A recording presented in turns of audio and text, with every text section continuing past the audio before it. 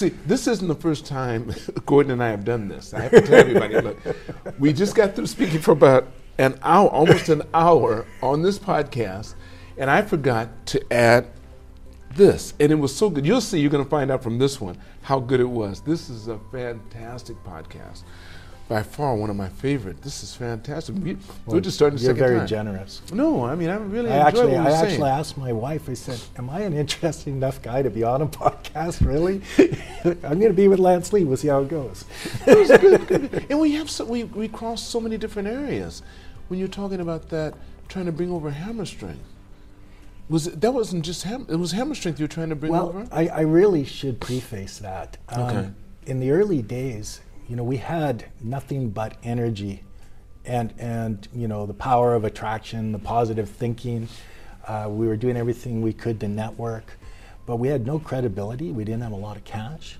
So what I did was I couldn't afford to bring over, say, an American football coach from the NFL or a player, but I could bring over a trainer.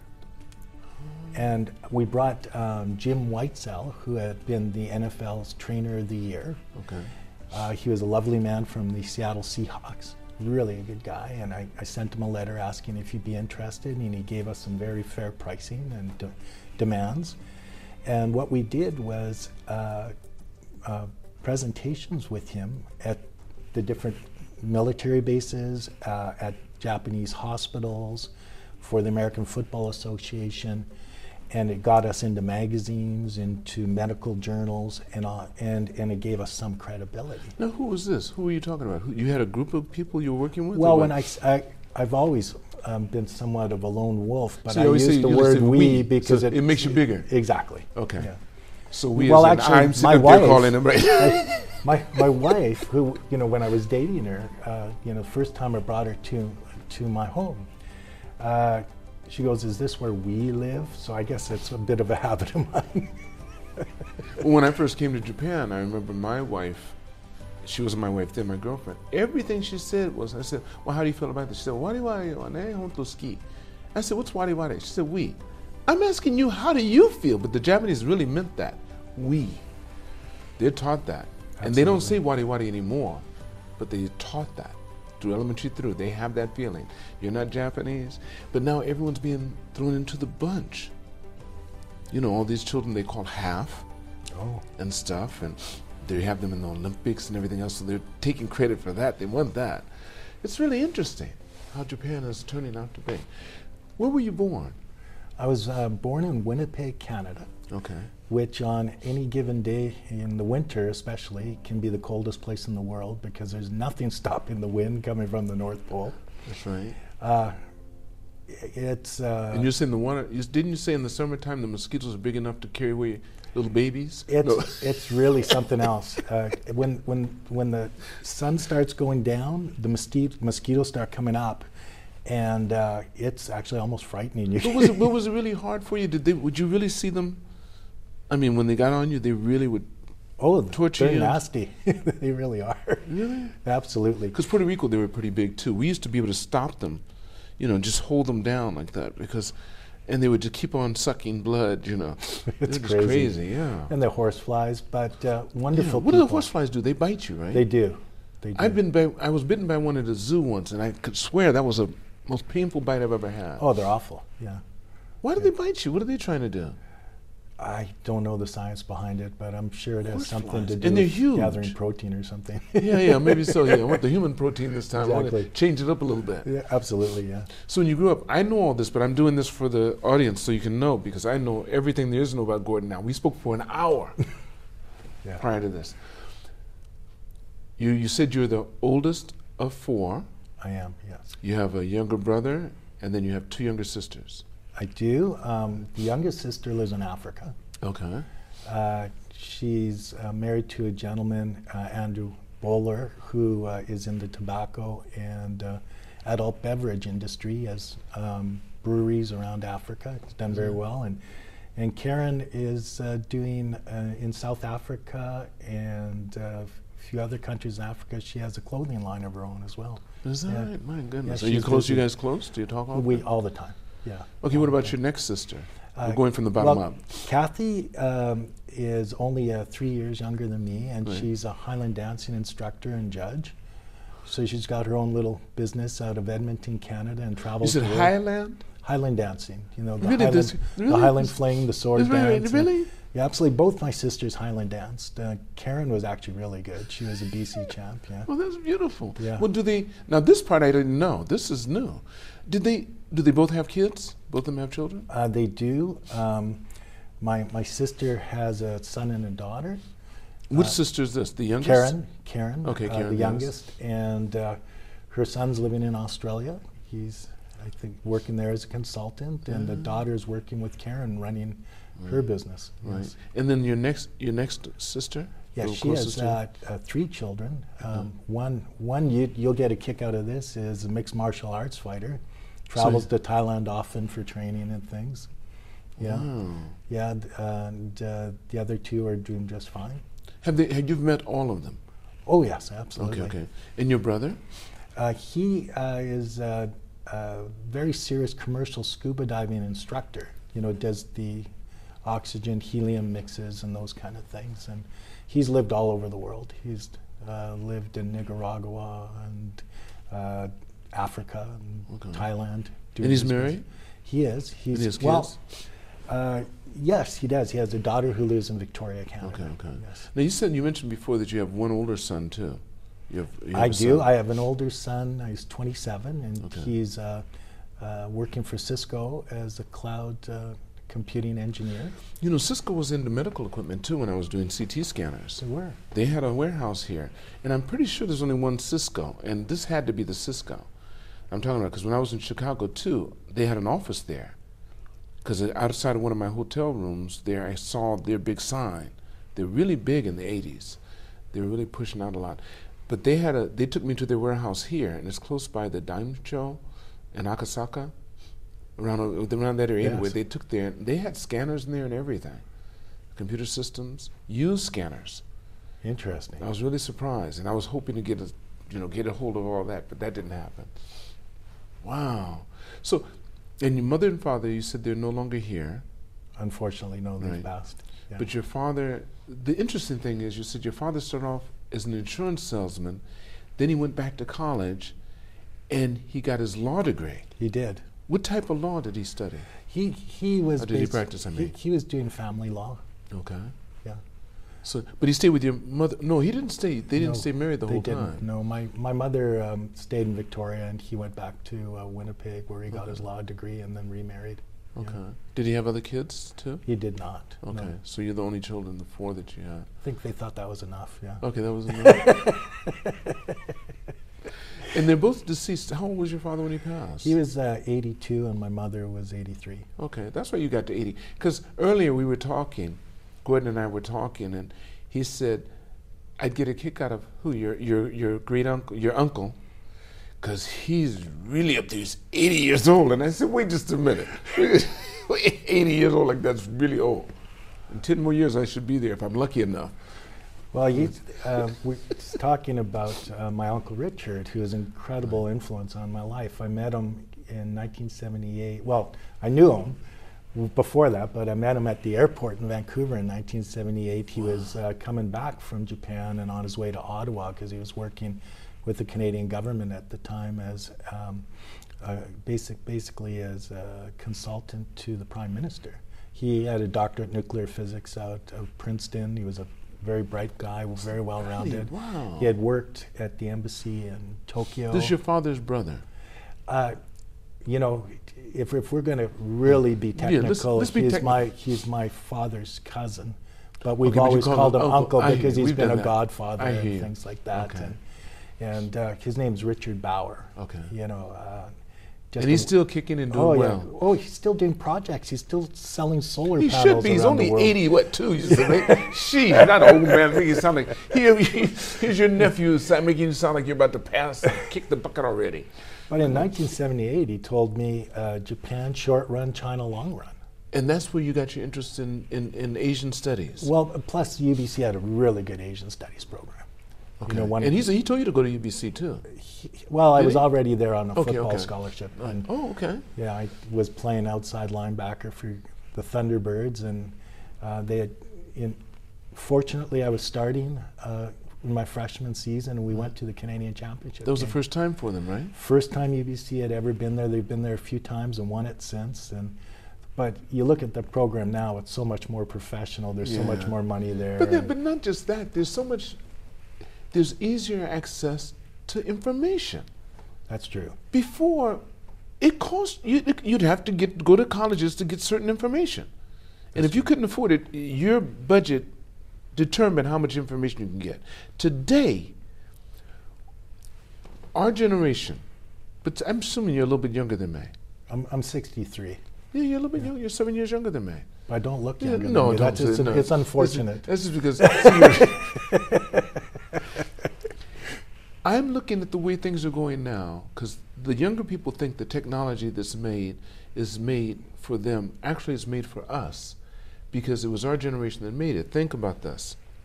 You can give children in their 20s and 30s the same information that we have, access to the same tools.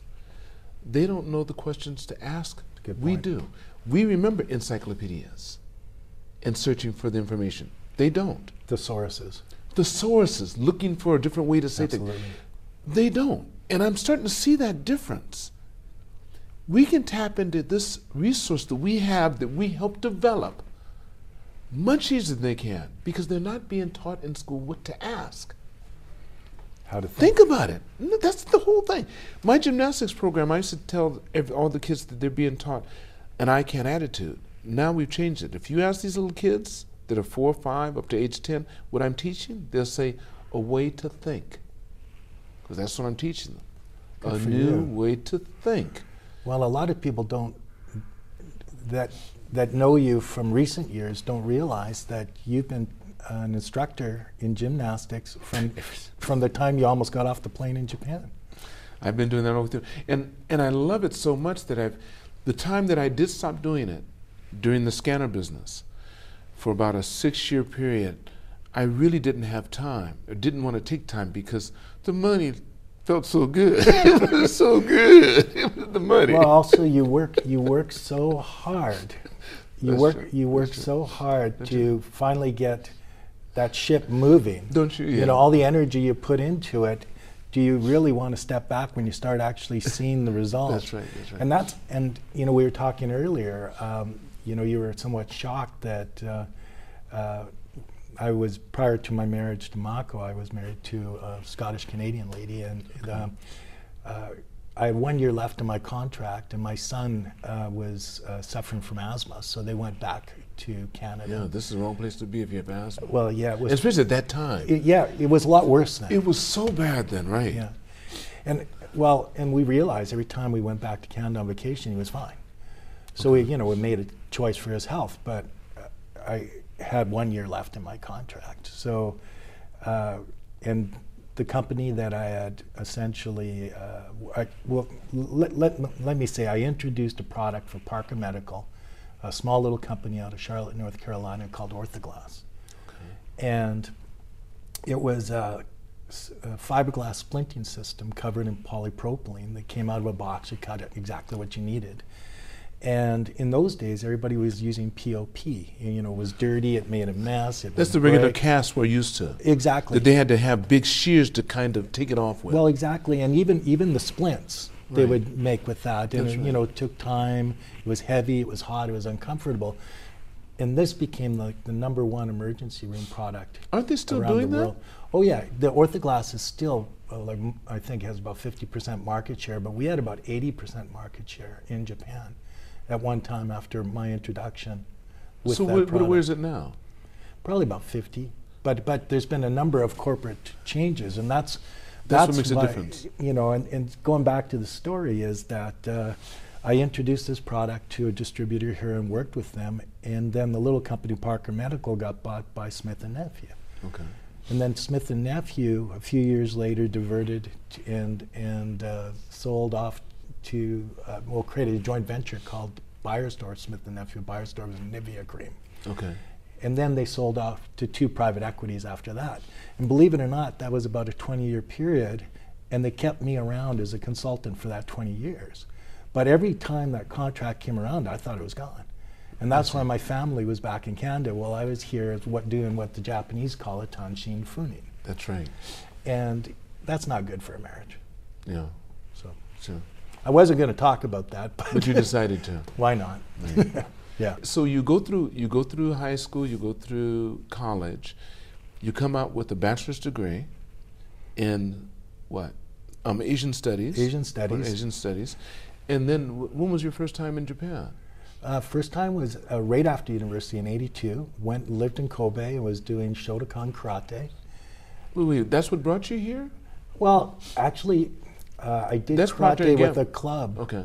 I did karate with a club at UBC, just with the idea that I could meet people. And I have to say that martial arts is an incredible tool as a learning tool on how to adapt to Japanese culture, especially back then. You know, by showing respect, you know, by being humble, keeping your mouth shut at the right times, essentially not being a North American, you know, and even to this day, I think it's been very helpful. You still do martial arts? I do not. That's a smart man. It's crippling. If you do it, unless you know how to do it right, I think you need to apply yoga with it. Because look at what happens to the guys. Your body can only take so much abuse. And the training that we had to go through then, the duck squats alone. But I would say, though, that also, too, just finishing, it's like finishing 2-a-days when you're playing American football or finishing a karate gasku. You know, just getting that behind you gives you the ability to, you know, fail in business and then not quit. That's you right. know, or go and do a very important presentation and be rejected and say, okay, I'll do another one somewhere else. You know, I'll just keep going until we find a way to be successful. Isn't that the truth? Yeah. I think that's something that boys had been taught in the past. You know, they learned it, suck it up, don't cry, keep on going. And we weren't doing that with our counterparts, our female counterparts. We were saying, go into the bakery shop or go into the kitchen and cook something and to take out your frustration some other way, but you're not going to, you know, keep on going. Your success is keeping me successful. Sure. I mean, at UBC football, I'll never forget my freshman season, being circled before we went out for the first practice of 2-a-days, and the coach essentially said, okay, we need to win 6 games. That'll get us into the playoffs. The playoffs will be at home. We'll win those. This year, the intercontinental playoff game is played in Vancouver. That gives us a big edge. And then we'll go to the College Bowl. And guess what? We did. Exactly the way he said it. Exactly. Because every time you're playing, you're thinking, all you have to do is win 6. Let's give this one a go. And you guys are going, how many games did you have? Well, we had 8 regular season games. Oh, so you had, if you missed more than 2, you're done. Well, that's essentially, and that year we played a non-conference game against the University of Puget Sound American School and beat them. And we played the crosstown rival Simon Fraser and beat them for the very first time. Okay. So it was really a great season. It was, you know, we lost the Canadian Championship game, unfortunately. And it's kind of weird because that'll pop up on Instagram and YouTube now, and I'm going, looking at this 18-year-old kid wearing number 59. And going, That was you? Yeah, I was going, and I'm kind of saying, could you gotten to the ball quicker? You know? Okay, so you come here in '82 was your first time. That's right, and I lived in Kobe Okay. and did Shotokan karate there, and How old were you at that time? 22. 22, okay. Yeah, absolutely. And spent a year in Kobe and Tokyo, and then went back, and things weren't all that great in Canada economically. And things were booming in Tokyo, so I got back here in '85, and it was a time when you could teach English at night to finance your business, and then do all the things you could during the day to kind of get that business going. I mean, where else in the world could you earn a living and still run a business? You know, it was a wonderful time. So what did you do? What would you do then? You taught English in the evening, and then what was your business? Well, my first projects were things. Most interesting one was a knee brace. You've heard of Donjoy knee braces. Their number one competitor in those days was Omni knee brace out of San Francisco. And did I mention that I brought the athletic trainers over to Japan? No. I think you started to, but you didn't. Okay. I thought in order to promote this knee brace, if I could get some association with the NFL, and I couldn't afford to bring a player or a coach, so I contacted the trainer of the Seattle Seahawks, Jim Whitesell. He was a lovely person. He was NFL Coach of the Year at the time, or Trainer of the Year. I'm sorry, Medical Trainer of the Year. And he came, and we spent 2 weeks visiting hospitals and doing presentations for the Football Association and Rugby Association, and essentially gave out a lot of business cards, did a lot of demonstrations of the Omni knee brace, and got on the map. Now, there is also a spin-off effect. Jim Whitesell heard about Hammer Strength because they had contacted him for his gym. That's a plate-loaded weight training equipment, and it's an interesting company. It was owned by Peter Brown, who owns the Bengals. It was run by Kim Wood, who's the Bengals strength coach, and all the equipment was designed by Gary Jones on his Hewlett-Packard computer, and then the computer design for weight training equipment, which was way ahead of their time. And Gary Jones had a pedigree. Arthur Jones was the guy that invented Nautilus. So it was a very interesting group of people. Well, Jim Whitesell called him up and said, "You want to go to Japan and call Gord Campbell?" And I said, "Gord Campbell, okay." And they called me, said, "Well, fly out to Cincinnati and let's talk." And we got the right to sell, but they wouldn't give us a contract. But what do you mean? What do you mean they wouldn't give you a contract? They wouldn't give you exclusivity. You mean? Well, they gave us exclusivity with the handshake. No, that's So you can. So you mean you really couldn't get a contract? You couldn't get anything solid for that? Yeah, they wouldn't work with anybody else. But they said they wouldn't. And that's the way they were doing their West Coast regional distributor, their East Coast distributor. No one had a contract. And then when they sold the Life Fitness, everybody ended up in a bit of a tough position. Because they'd put some people had really put all their eggs in that basket. Which is why I wouldn't do that. Right. You know, I had seen a lot of mergers and acquisitions. So you knew? You mean you knew ahead of time when they did that you said, "Okay, I'm going to." Well, I thought, okay, we'll show them, which we did. You know, your good friend Chuck Wilson was an advisor to us, and a gentleman named Hidetoshi Matsuda was my business partner at the time, and we got equipment into a lot of gyms, into corporations. Because that was the boom. That was the fitness boom. It was. I originally brought American football equipment to Japan. It was called All American. I remember that. Yeah. All American. Yeah. That was you. You brought that here. I brought All American football to Japan. You know, we actually, with the same partner, Hidetoshi Matsuda, we were doing well with direct sales. Did you have exclusivity for that? We did have a contract, but they sold to Riddell, and they cut all their dealers. Okay. And as you know, if you're going to get into court, you better have some very deep pockets. You better, because they can just run it, yeah. Exactly. So, you know, we had learned, you know, that during this age of merger and acquisition that we had started and created things, and they were very interesting things, but we hadn't made a lot of money. And then finally this product Ortho-Glass came out, and somewhat hit a home run with it. Did you? Well, we went into our distributor, Nippon Sigmax, and was talking with Mr. Arahata, who was their vice president, and said, okay, we expect purchases. You know, their sales would be probably 3 times whatever they purchase, of about 400,000 the first year. He said, that's impossible. And he was right. They only did about 300,000. But the next year they bought $1 million from us, and within 3 years we're buying $6 million from us. And so that was very gratifying. Now this time, us as a partner, you have a partner.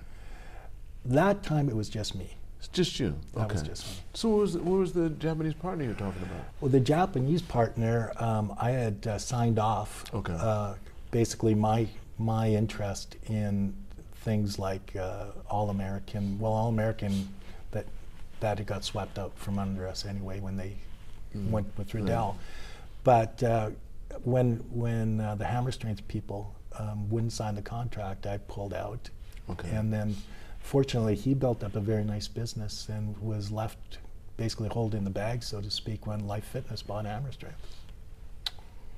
Yeah, unfortunately. But you still have contact with him? You ever see him? I see him every once in a while. Okay, so he's doing okay still. Well, he owned a number of fitness clubs. Oh, so it didn't matter. He was going to do okay anyway. Yeah, I think so. Yeah, well, people like that. Right. They don't He knows once you learn how to do it, you can do it. Yeah. Absolutely. And he has a track record too, so you can't control everything. You can't control those buyouts, but that's good. So then you did with this new material that you had that makes casts, which is 50% still in Japan now, you think? Yeah, they still have probably about 50% market share. For a while there, we had about 90. But they can use it for other things too. What else can it be used for? Because you're not just for braces on human bodies. They tried to do stuff like soccer shin pads and things, but it was... Does it shatter easily? Or oh, no. It would be perfect, but you'd have to have someone that somewhat knew what they were doing, and they got too expensive. Yeah, but as a splinting product, there was nothing better. Still, I mean, there's lots of copies out there and things now, but... if you want to get a hold of it, how do you get a hold of it? You have to go through a hospital or somebody that's... You would. It's hard to get the material to sell. Yeah, because it's a medical product, registered medical product. But it's not evasive. It's external. That's true. Because the ones that have a problem. You know where you can get it? You can get it through the sports medical sites. Oh, you can? Yeah, because online. They're using it as an emergency, on the brace field. Or something. Yes. Because I could think of that being used for so many things. And see, I'm a bike rider too. So I mean, I would carry some with me if I had it. Some with me on my long trips. Because something could happen and I just might need to splint. Especially when you're with a group. That's right. You could just need a splint. Yeah, and they actually had pre-cuts. Oh, really? Certain sizes, that you could easily use as an emergency. Yeah. And all you need some gauze after that, some gauze. Well, just an elastic bandage. An elastic bandage, yeah, then you're good. Soak in water. That's right. Wrap elastic bandage and just mold it. Yeah. Wow. Yeah, I spent years. I wish. I look back now, and I wish that we had the Facebook or Instagram, because I had gone. I must have visited orthopedic hospitals. I would say 80% of all the orthopedic hospitals in Japan. Yeah. And that, I mean, I could have written a book about Japanese hospitals. Speaking of books. Oh my goodness. Wait just a minute. I was given a gift. The Courier. Look at this. This is your first book? It is my first novel, and it is a series featuring the protagonist, Greg Westwood. Okay. And he's the protagonist. It looks like he has his machine gun. It looks like an M16. Not an M16, it's a shoulder head. What is it? I think it might be an AK. AK? Okay, yeah, that's what it looks like. And this great big fuel truck that's blowing up. So it's a mystery. It's a thriller novel. A thriller novel? Okay. It essentially starts off at Yokota Air Base. My stomping grounds. Absolutely. A gentleman walks into the officers' club, orders a beer, and thinks he's talking to a couple of, let's say, bureaucrats. Okay. They turn out to be intelligence guys. U.S. intelligence? Yes. Okay. Well, it is at Yokota Officers Club. Okay. Yeah, so American intelligence officers. And they decide, well, this guy's Canadian, he's a businessman, he's totally under the radar, let's send him to Bangkok as a courier with some sensitive stuff, and it goes really bad from there. Oh, this is neat. When made you decide to write this? Have you always wanted to write a novel? I have. I've always enjoyed writing. I've been a blogger. Okay. Recently rekindled my blogging on Medium, and that's been fun because the feedback's almost instant there. And I'm working on the second novel now. This one finishes in Alaska, and I pick up where it finishes. Now, when did you write this? When did it come out? It came out 3 years ago. 3 years ago, okay. And the reviews are still strong. I mean, I'm very gratified. They're over 4. You can get it on Amazon. It's available on Audible, too, if you like listening to novels.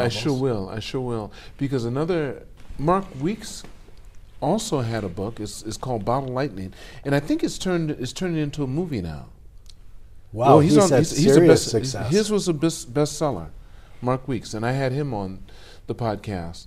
He was great. So I'm not worth the crumbs from this table, man. I have a couple of people that are writing novels now. No, it's the way to go. And like I said, we're of the age that we can put it all together now, and it takes time. It really takes time, but I think this is the beautiful thing you're doing. That's beautiful to have that. It's been a real journey, learning how to self-publish, how to hire people to do a cover, how to hire editors. That's right. And the editor I hired pushed it back at me 3 times. I thought it was just He said this night. He said no way. Well, he told me where to make the changes. Okay. And I did, and I sent it back to him. He goes, it's okay, but this is you only get one chance at a first novel. So he said, you really need to improve this. And he goes, one of the most important things is characters cannot change halfway through the book. They have to remain consistent, but people remain consistent, right? That's and true. he's going, this guy, starting off, really stand up, a good guy, intelligent, and now you've got him acting like an idiot. What's going on? You got to change that. So we did. And I rewrote it 3 times for him, and then you have to get a copy editor involved so that there are no mistakes at all grammatically.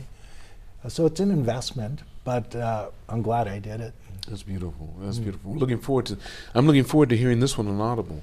I'm going to get it. I'm going to listen to it. And I'll tell you what I think about it. But it doesn't matter because you get good reviews anyway. But I want to put mine up beside it. Please. It's interesting. Kevin Stillwell is a professional actor that read the book. Okay. And it's a shame. There's been on Audible. It hasn't been as well read. Your second book's going to be coming out soon. When do you think it's going to be finished? Near the end of this year. Okay. All right. Do you have the title already? I don't, not yet. All right. I will. Looking forward to that. Then I get to have you on again, too. We're going to talk about that, your second book. I would be very gratified. Thank you. That'd be good. Let's kick it off here. That'd be great.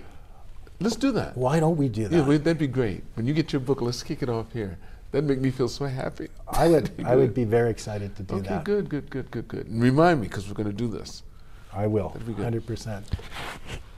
You've come to Japan. You have your new wife. You got married. You have a daughter now? Yes. Well, my daughter is a student at Temple University. And she also works here. She's at the American Club. She's the first part-timer they've ever hired. Is that right? Yeah, I did not realize that, but at least for the concierge, for the customer service, okay, she's the only part-timer they have. And she came with the package.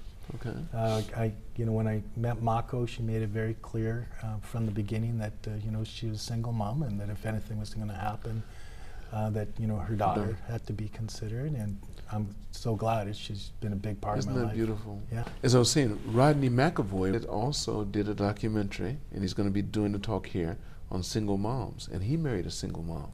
I bet it'll be good. It will be good. I'm sure it will be. And I'm sure he'll bring up the fact that that's a demographic in Japan that basically a lot of them are in poverty.